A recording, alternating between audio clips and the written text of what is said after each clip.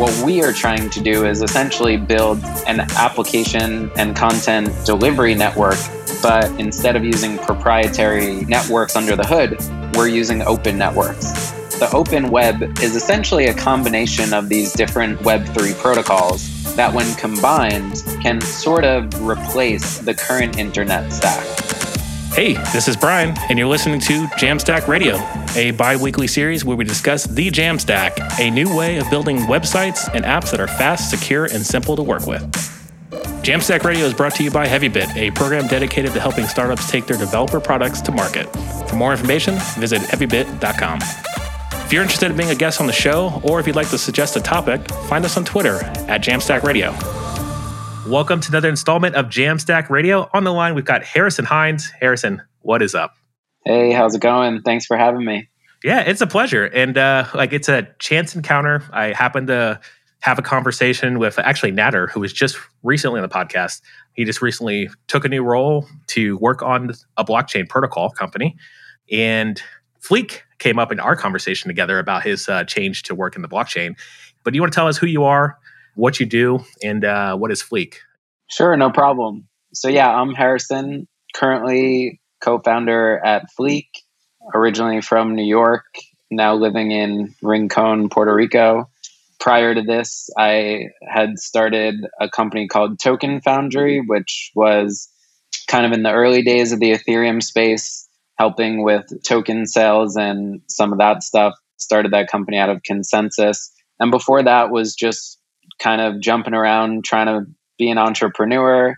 Failed a few times early in my entrepreneurial career and learned enough from those mistakes to eventually now hopefully be doing some things right with Fleek.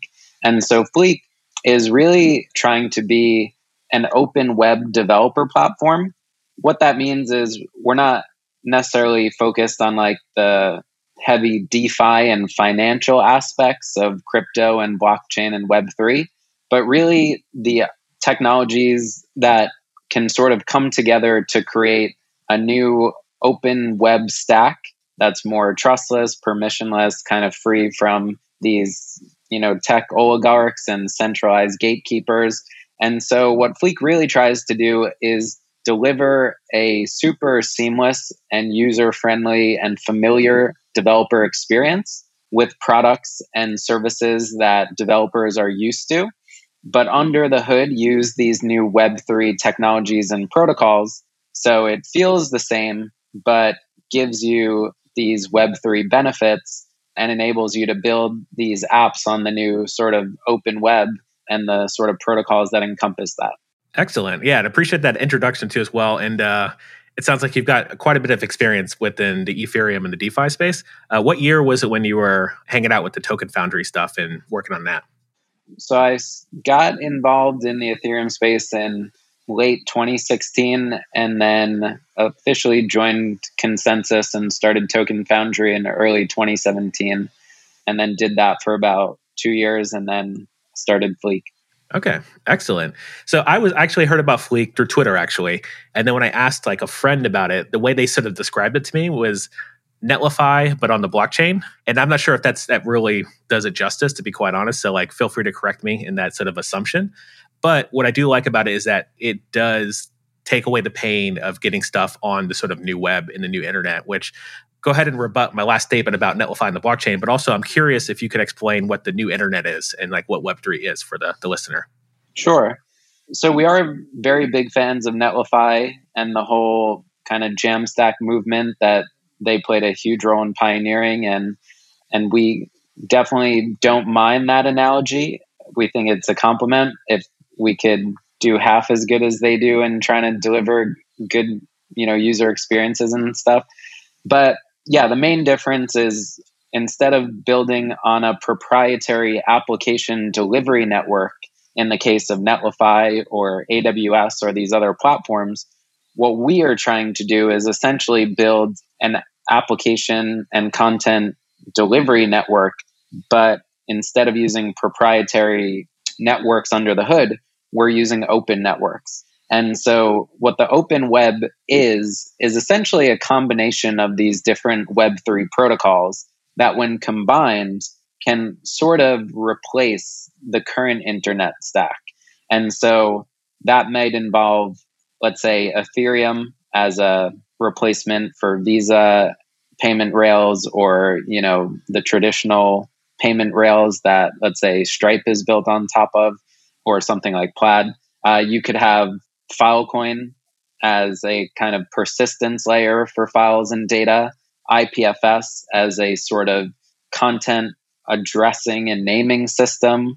You could have things like ENS or Handshake as blockchain-based domain naming systems as an alternative to DNS. And it could also involve something like Dfinity's Internet Computer as a decentralized compute layer.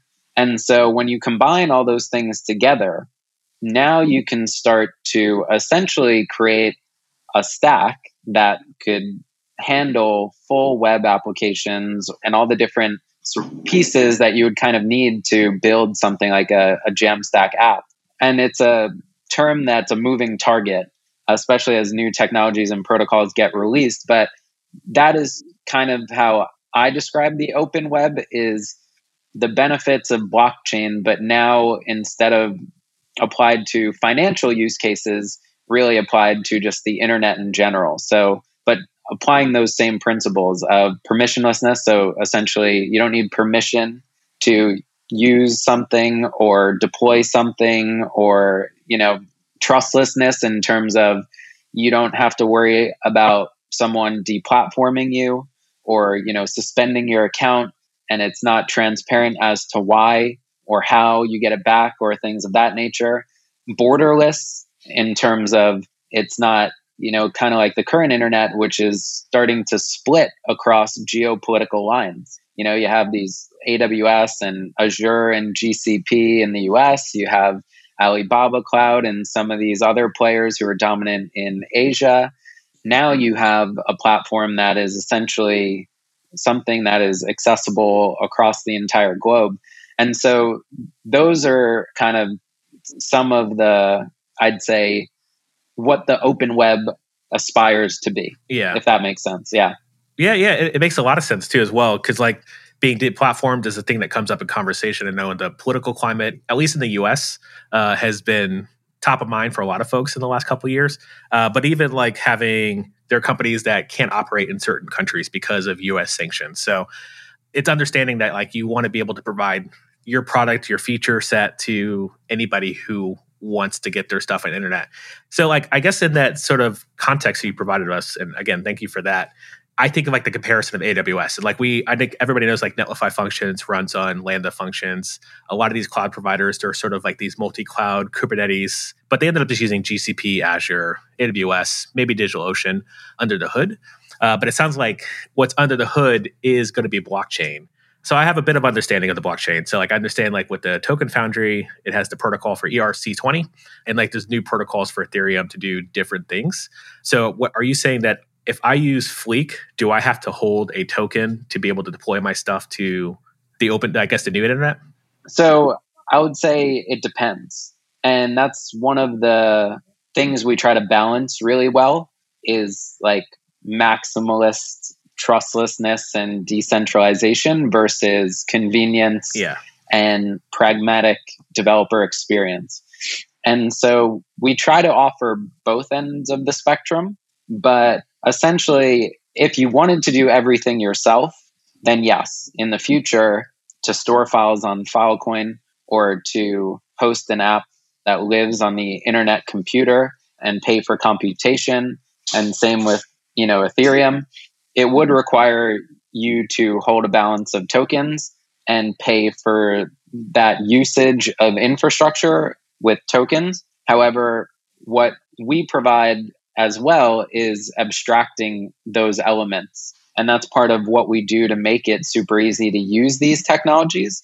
And progressively over time, we try more and more to put the user in control and remove ourselves from the equation. So the end goal would be where we really are just an interface not too different from a crypto wallet, where we are just enabling you to manage and, facilitate all these different web services through an interface like AWS, but you're in full control and you are kind of paying for everything. But in the meantime, for the next few years, we let you pay credit debit card, and we just pay for the tokens for the usage of the underlying protocols you're using. And then you could just pay at the end of the month credit debit card. So it feels very much like a Netlify or an AWS like experience. Gotcha. I appreciate that too, because I think there is a giant leap that has to be made for somebody who comes from the sort of modern web, leveraging AWS technologies, to using something like Fleek, which is on the new web, the Web 3. And for listeners, like the labels that we've been using in the blockchain space is Web 2 and Web 3, Web 3 being the DeFi space and what Fleek is doing, and Web 2 being Web 2.0 and what we've sort of been accompanied to, which is we call the modern web. So I just wanted to make that correlation so if anybody's not caught up to speed. But for me, I want to sign up for Fleek. I want to give you a credit card, but I don't want to have to figure out how to use MetaMask. And I personally, I can use it, but I can't convince, a room full of people at a conference to say, okay, well, before we can do anything, get a sign up for MetaMask. And then you also got to do this and you got to do this. If that abstraction is taken away by signing up for Fleek, I'm all on board. Because I come from a space where I am pragmatic about developer experience and I want to make sure that no one's lost or left behind. But I also understand as you're cutting edge, you can't have the sort of beautiful experience as you're still trying to build the ship. So I think that what we're seeing right now, and this is my personal opinion, but we're seeing sort of all these new highs of Bitcoin and Ethereum and all this other stuff that for the past couple of years, we've seen a lot of folks just building stuff. And now we're seeing that influx of adoption, and that adoption will hopefully cater towards building better experience for the folks that are coming in this sort of current wave of blockchain. I guess one thing that I really enjoy is using Redwood.js, and I've had Redwood.js come on for a conversation about their project. But the one thing I like about Redwood.js and their documentation, they actually have how to set up Ethereum using a full stack React framework. And it's just one link in the documentation. If you want to do it, you can. But if you don't, just go ahead and leverage something like, Auth0 or whatnot for authentication, or DynamoDB for databases. So I guess my next question for you is, what's the correlation between things like IPFS and Fleek and all the other technologies you mentioned as well? Is Fleek trying to build on the next AWS on the blockchain, or are all these separate players collaborating together to build sort of a foundation or whatnot to compete with AWS? That's a very good question. And I get this a lot, but I'd say if we split AWS into two parts, these underlying networks are kind of the data centers. So Dfinity is kind of a decentralized version of AWS's data center layer. They have a network of data centers all over the world that are managed algorithmically through blockchain consensus to make sure, they're running the trustless hardware, they're getting rewarded for running the trustless hardware, so on and so forth. However, like AWS, it's not like users are directly interacting with AWS data centers. They're doing it all through an interface to make it a super user-friendly experience. So, if you want to store files, you could do that. If you want compute, you could do that. If you want hosting, you could do that.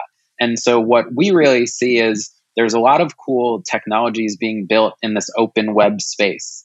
Just the ones we've mentioned already today. You have Dfinity, you have Ethereum, you have IPFS, you have Filecoin, you have ENS, you have Handshake, you have all these different technologies and all these cool communities and groups building different pieces of the stack.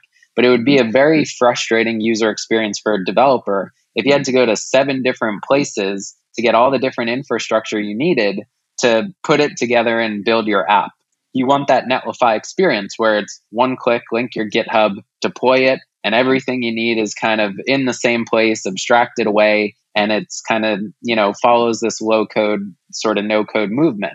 And so that's really where we see Fleek coming in, is to be that AWS interface layer where we're connecting to these underlying new data center and compute hardware layers that are made up by these different networks. Instead of corporations running them in proprietary data centers, now it's networks running them with decentralized hardware providers and people providing storage or computation to the network.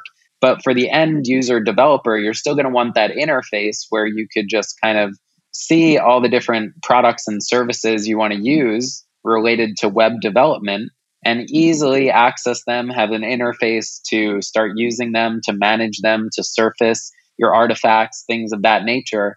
And so that's really where something like Fleek comes in. And, if you look at the Ethereum space, it's like you have the Ethereum network, but everyone needs to access it through a wallet like MetaMask or something like that, or Etherscan, or, you have all these different interfaces that people actually use to access the network.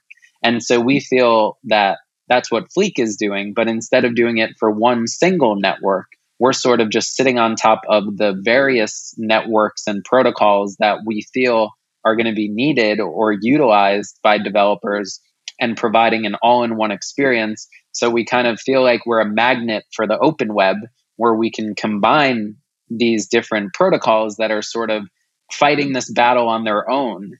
But now you can kind of cross-pollinate them and really create a better experience for developers, and also start to get, people interested in Handshake, and decentralized domains. Well, odds are they're really going to be interested in decentralized compute or decentralized storage, and vice versa.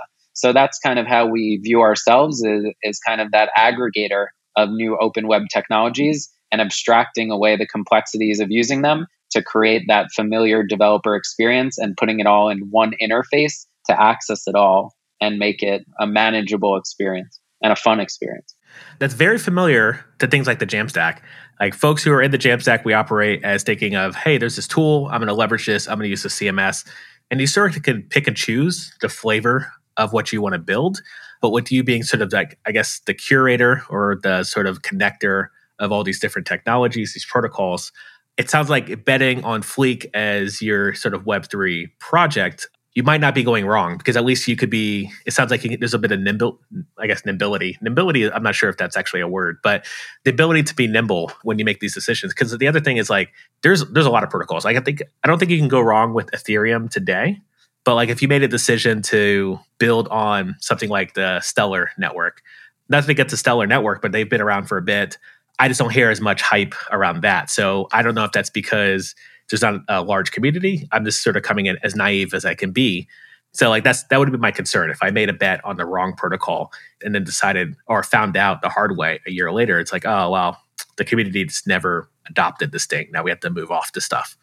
Yeah, you're exactly right. And that's why we don't add a protocol until we hear enough customers requesting it. So we could look at data on the blockchain, since it's all transparent. But B, we could also just, kind of track vanity metrics like token price, but also just, mentions on Twitter, but also how many people in customer support are asking for a feature like that. And so we could kind of wait to see what the market is telling us, people are gravitating towards, and then just add it. So yeah, that's it. That's exactly part of the approach. Is the only thing for certain is things are constantly changing in the Web3 space. And so it's very hard to keep up. There's so much going on. Yeah. But yeah, I do think, especially at this stage of the ecosystem, it's a very dangerous strategy to hold too strong of opinions on any one technology that you think is going to win. And also just from a personal interest perspective, like there's so much exciting things going on that it's hard to only focus on one thing for, so it's by design to keep ourselves intellectually curious, to be able to continue to explore what's new, what's out there, what do developers want, and also, mitigate that we bet the house on EOS or something, and it, turned out not to be all it was chalked up to be. Yeah. Or Tron. Yeah. But that's good insight too as well, because I think there's just a lot of a curiosity in general. And I think on the surface level, it seems like people can sort of pitch each protocol and blockchain against each other, and then have it sort of like NFL teams. Like I might be a fan of this sports team, and this sports team's never going to be good in my eyes, despite whoever plays there. My analogy is I'm from Tampa, Florida. So like Tom Brady won a Super Bowl in Tampa. To be quite honest, I could care less, because I don't watch football anymore. But it's my hometown. It's a team that I watched growing up. It's great. It's good for them. But like there are people who are just like, I can't watch this team anymore because Tom Brady plays for there. And I think it's the same thing with blockchain. Like depending on who the player is, what's happening, I think folks can get distracted of like, the rising tide is raising all boats. So like everybody's focused on blockchain now because now everything's going up and to the right. That's exciting. But when it's not going up and to the right, then folks are now like sort of pitching each other against each other. And I think that's the wrong focus. So I appreciate your approach to it. But I wanted to actually, based on the current market, I wanted to get your opinion on NFTs, because I know Fleek is involved in like in a certain way. Could you explain to how Fleek is involved like in this new rush of folks leveraging NFTs? Sure. Also, could you explain what NFTs are too as well for the listeners? Sure, no problem. So an NFT is just, it stands for non-fungible token, but essentially like if you think of the US dollar, I could trade a dollar bill with your dollar bill, and they're both the same thing. They're fungible. Non-fungible is more related to things that are unique. So, a baseball card would be considered non-fungible, or art is non-fungible, or even a song or a video. All these things are considered non-fungible assets that could be non-fungible tokens. And so that's why you've seen NFTs to date being mostly art or game items or songs or, audio files or things of that nature. But it could really be anything. It could be a loan. It could be a asset in the real world, like a house. Almost anything I would say is non-fungible. But yeah, things like currencies that are more interchangeable would be in the fungible bucket. So yeah. Okay. Excellent. Add just a sort of connection of the NFT current market and how it's connected to Fleek. Sure. And actually, just one quick thing before I jump into that, to something you said earlier, was around like how developers want to come in and pay with credit card and, it be a seamless experience. And so, like, funny enough, I was thinking about this recently, but in 2017, when CryptoKitties kind of broke Ethereum, yes, because it was and there was this whole argument of how much usage they lost because of how hard the onboarding process was for people. They had to go to Coinbase, they had to get MetaMask, they needed Ether to pay gas, blah, blah, blah. So everyone thought the solution at that time was to pay with credit debit card, let people buy NFTs with credit debit card. Fast forward 2 years later, maybe 3 years later, 90, I'd say 5%, if not more, of NFTs are bought with Ether. So that's why we try to support both ends of the spectrum, because it's funny how once people sort of get their feet wet in Web3, how quickly they become advanced users. And so, it might seem far-fetched that developers would hold, tokens and pay for them themselves. But 2-3 years ago, people probably would have said there's no way in 2 to 3 years there's going to be millions of people buying billions of dollars of these NFTs every day, and all of them are going to be paying with Ether. So it is wild with technology, and especially how, with user experiences getting better and stuff, how quickly people are coming up to speed. So I do think that's an interesting trend. And maybe, once they get familiar with that experience with NFTs, could that carry over to other parts of, paying with tokens and it feeling natural? But so where does Fleek play a role in NFTs? When we first started with Fleek, the idea was basically how it started is there was all these dApps, Ethereum dApps. Decentralized applications. Yes, decentralized applications. But the funny thing about decentralized applications is that nothing about them was actually decentralized, besides the fact that they used a centralized API to communicate with the Ethereum network, and the contracts and data lived on Ethereum. But besides that, the front end, the serverless functions, if they were using a database, if they were querying data from the network, all those pieces were centralized, the domain name, everything else. And so we realized that those elements were probably going or should be decentralized over time. If you really wanted to create decentralized, unstoppable applications, those parts were going to have to come too, not just the contracts on Ethereum. And so we looked at where were the early use cases where this was starting to happen. And let's start there and try to make that a really good experience. And then we could always go from there. And so the first technology outside Ethereum that we classified as open web was IPFS, the Interplanetary File System. And the main two use cases it was being used for was to host Ethereum DApp, decentralized application front ends. And that's where the JAMstack kind of comes in, because you can only host static files on IPFS. And so static front ends, JAMstack, it all made a lot of sense. And then the other use case that IPFS was being used for was NFTs, because it's really expensive to store the metadata associated with an NFT on Ethereum, because it's just extremely expensive. People, are aware of just the gas costs to use Ethereum. Storing data is even, or, large files is even more expensive. And so IPFS was a really great solution for NFTs, because the killer use case of IPFS is as a unique content sort of naming or identification system. So when you upload a file to IPFS, you get a unique content hash. And if you ever upload that same file to IPFS, the network auto deduplicates it. And you would always arrive at that same hash if it's the same file. So you would only ever have one copy of that file on the IPFS network. And so if you uploaded an image for an NFT and you said, this is the image for the NFT, when you put that on IPFS, that's the unique hash. You can only have one of that hash, of that image on IPFS. And so that's why it worked extremely well for NFTs.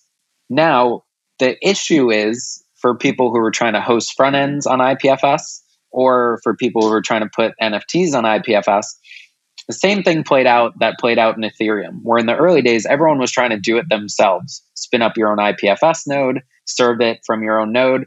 But then you quickly understand it takes a lot of work to run that infrastructure properly. And then it takes even more work to scale that infrastructure properly and deal with, the levels of bandwidth and usage that some of these popular use cases are now experiencing.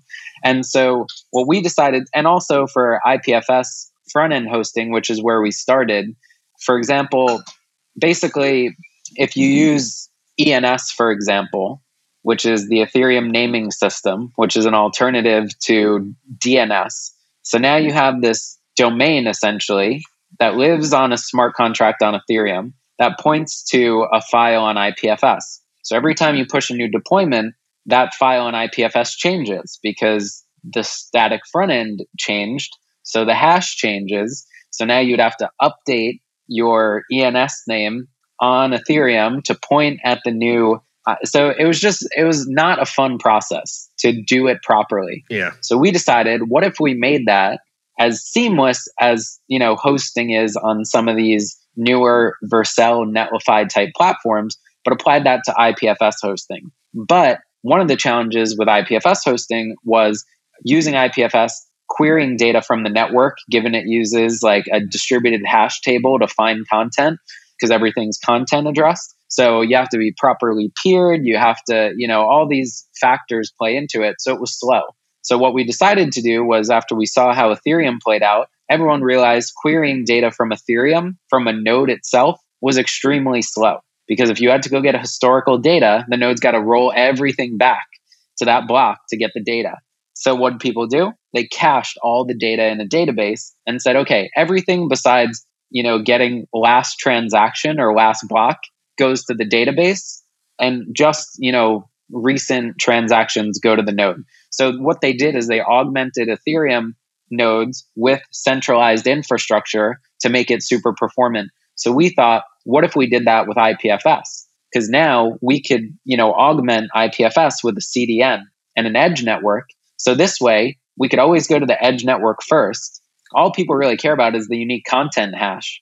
If it's on the edge, it'll get delivered super fast. The content still lives on IPFS, so that's all you care about. And then if it's not on the edge, go to IPFS. So we did that really well for the IPFS hosting. So then we thought, okay, well, if that worked for IPFS hosting, we started to get inquiries of, can I do this, for NFTs? Because I have a lot of people visiting my NFT platform and the images are loading slow. So I'd like to, put this on a CDN, or I need to make sure the files remain pinned, or whatever the reason. We decided to then introduce a storage product. So same benefits we were offering for IPFS hosting, now just extending it for any files and any use case of IPFS.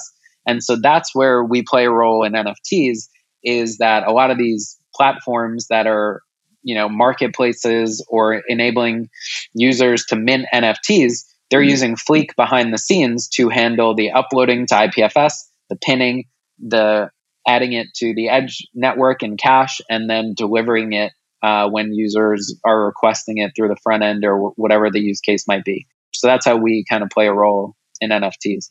Okay, excellent. Yeah, that was a seamless transition into your story too, as the rest of your story and how you've got to where you are today. But yeah, I appreciate you going to that, and I hope that was insightful for the listener. Yeah, there's so much we could cover. The one thing I did want to ask real quick too as well before we sort of transition to closing this out in the conversation is, you mentioned that the way folks can get around, well, it's not even getting around, but basically make it more approachable, but also not as expensive to like gas fees of Ethereum and using Fleek and IPFS. What is your opinion of I think of it as a naive assumption, but also this assumption of energy waste and cost within NFTs and in blockchain? Like, you explained how we can get around overspending on gas fees and how painful that process is. Is there a future where the future of like Ethereum and all these other protocols become less expensive to the environment, to our wallets, to just in general? 100%. And I mean, for Ethereum, the work they're doing with transitioning to ETH2 and proof of stake and some of these other large changes to the network that are going to happen over the next 12 months, it'll definitely be a lot more scalable, and cost should be a lot better for the end user, whether it's on Ethereum itself or, layer twos or these various scaling solutions like ZK rollups are a super promising one. And there's, a ton of innovation going on at layer two. And it's, not too dissimilar from the normal payment rails where you have the Fed and then Visa's like 4 layers up. Yeah. And so I think you're starting to see things like that play out. And then on these other networks, like for Definity, for example, if you want to just compare it to normal cloud platforms and their sort of impact on the environment and, cost, 85% of IT costs are correlated or contributed to human costs, to manage infrastructure, to sell the infrastructure, to build the infrastructure. So now the fact that you could replace that with an algorithm, it should reduce the cost of computation magnitudes to almost close to like what is the actual cost of the hardware and running the hardware itself. And so I do think that over time, these will become extremely, I'd say, cost efficient, but also energy efficient, especially when you consider the human cost. Because if you've ever tried to call your bank or use a bank, software product, you could feel the pain behind the scenes of what went into making that and the amount of wasted resources and things of that nature that went into it. So I feel like people are making an unfair comparison when they're just looking at, one metric and not considering the full picture of, the alternatives. But it is improving, and it's going to just continue to improve. Yeah, and I look forward to seeing more news about this and the improvements as well. Like, I'd say the comparison of like modern stuff versus what is being built for the future of web development, I think you have to take it for a grain of salt and understand that this is in progress, forward motion stuff that's happening. So I appreciate you talking about Fleek. Folks, if you're at all interested, I'm curious, Harrison, are there places folks can just like look to get started if they wanted to sort of check out stuff today? Yeah, for sure. So Fleek.co is our main homepage where you could access the platform. Also on GitHub, we're just Fleek HQ. So we have a ton of open source sort of SDKs, repos, daemons, tutorials. Our docs definitely give you a few walkthroughs. We also have a public Slack. So if you're trying to build something and you have questions, I'm active in there all the time. Developers on the team are active all the time. So we're happy to help with any questions or getting you on the right path. And also, I would say just try deploying a site, because you could do it in 30 seconds. You'll get the experience, you'll get your IPFS hash, And sometimes it's just doing it that really gives you, the wow sort of moment that convinces you to dig a little deeper and check things out. So yeah. Cool. Well, awesome. Well, I think it's now time to transition to picks. These are jam picks, stuff that we're jamming on that's keeping us going, whether it's food, music, movies related. I know a lot of TV shows. I've been actually finding the time to watch TV, it's very rare. It's also weird because I'm creating tons of content right now and building, writing code pretty often. But if you don't mind, I'll go first with my picks, which are also pretty counterintuitive to what I just said, because my first pick is TikTok. I've had a TikTok since I think the government threatened to shut it down because of China. So I was like, I better just figure out what this thing is before it goes away. And what I like about it is it reminds me of back when I first had my first son about 7 years ago. Vine was an app that I used to watch Vines with my son before going to bed. And, you follow the right people, and it's just funny, wholesome content or this comedy. And we just have a great time. We watched a lot of animal Vines. Actually, Vine was one of my picks a couple years ago. So we just watch all these zoos and stuff like that on Vine. And what I like about TikTok is you can do the same thing. You can follow San Diego Zoo on TikTok and you'll see animals, which is something you can't do in the current climate where you can't just jump on a plane to San Diego. Well, I guess you could, but when you have two kids, there's a little more logistics that happens and how to get people around and not put their hands in their mouth and stuff like that. But so I've been starting to do some developer-focused TikToks that are not as developer-focusy, to be quite honest, but just having fun. So folks, just find me, BWO, on TikTok. I also wanted to mention one other thing, which is Nader Dabit's full stack Ethereum blockchain course.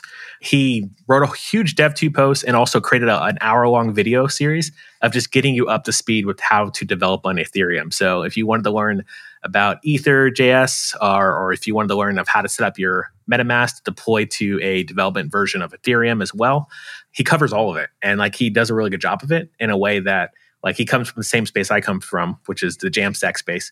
So he's able to correlate that into getting involved in Ethereum today and deploying a website with using React as well. I really enjoyed it. I encourage everybody to check it out. Run through that course. All the sort of tips and tricks and the stuff that was mentioned today in the conversation will probably come up again in Nader's course. So I figured it'd be a good segue from this podcast to go watch his video and you'll be right up to speed. So that is all I have today for picks. Harrison, did you want to tell us what you're jamming on? Sure. So I would say, since we didn't get a chance to talk about it a lot during the main interview, the main thing I'm jamming on these days is Dfinity. So based on when you're listening to this podcast, Dfinity has built what is called the Internet Computer. It goes live May 8th is the official Genesis date. And basically, it is a native compute and storage layer for Internet Protocol. And so basically anything you could build on the internet can now be built on Dfinity. And so these same benefits and things people like about Ethereum with trustlessness, permissionlessness, user ownership, all these things, now you could do for Dfinity, but instead of just for decentralized financial services, you'll now be able to do it for decentralized web services. So you could build, an open decentralized version of YouTube or Reddit or any application you use on the web today. Now, I think there's going to be a huge opportunity for normal web developers. You don't need to learn Solidity. It compiles down to WASM, so you could use any pretty much language you're used to using, especially on the front end, and start deploying apps to a trustless, permissionless, no chance of getting deplatformed.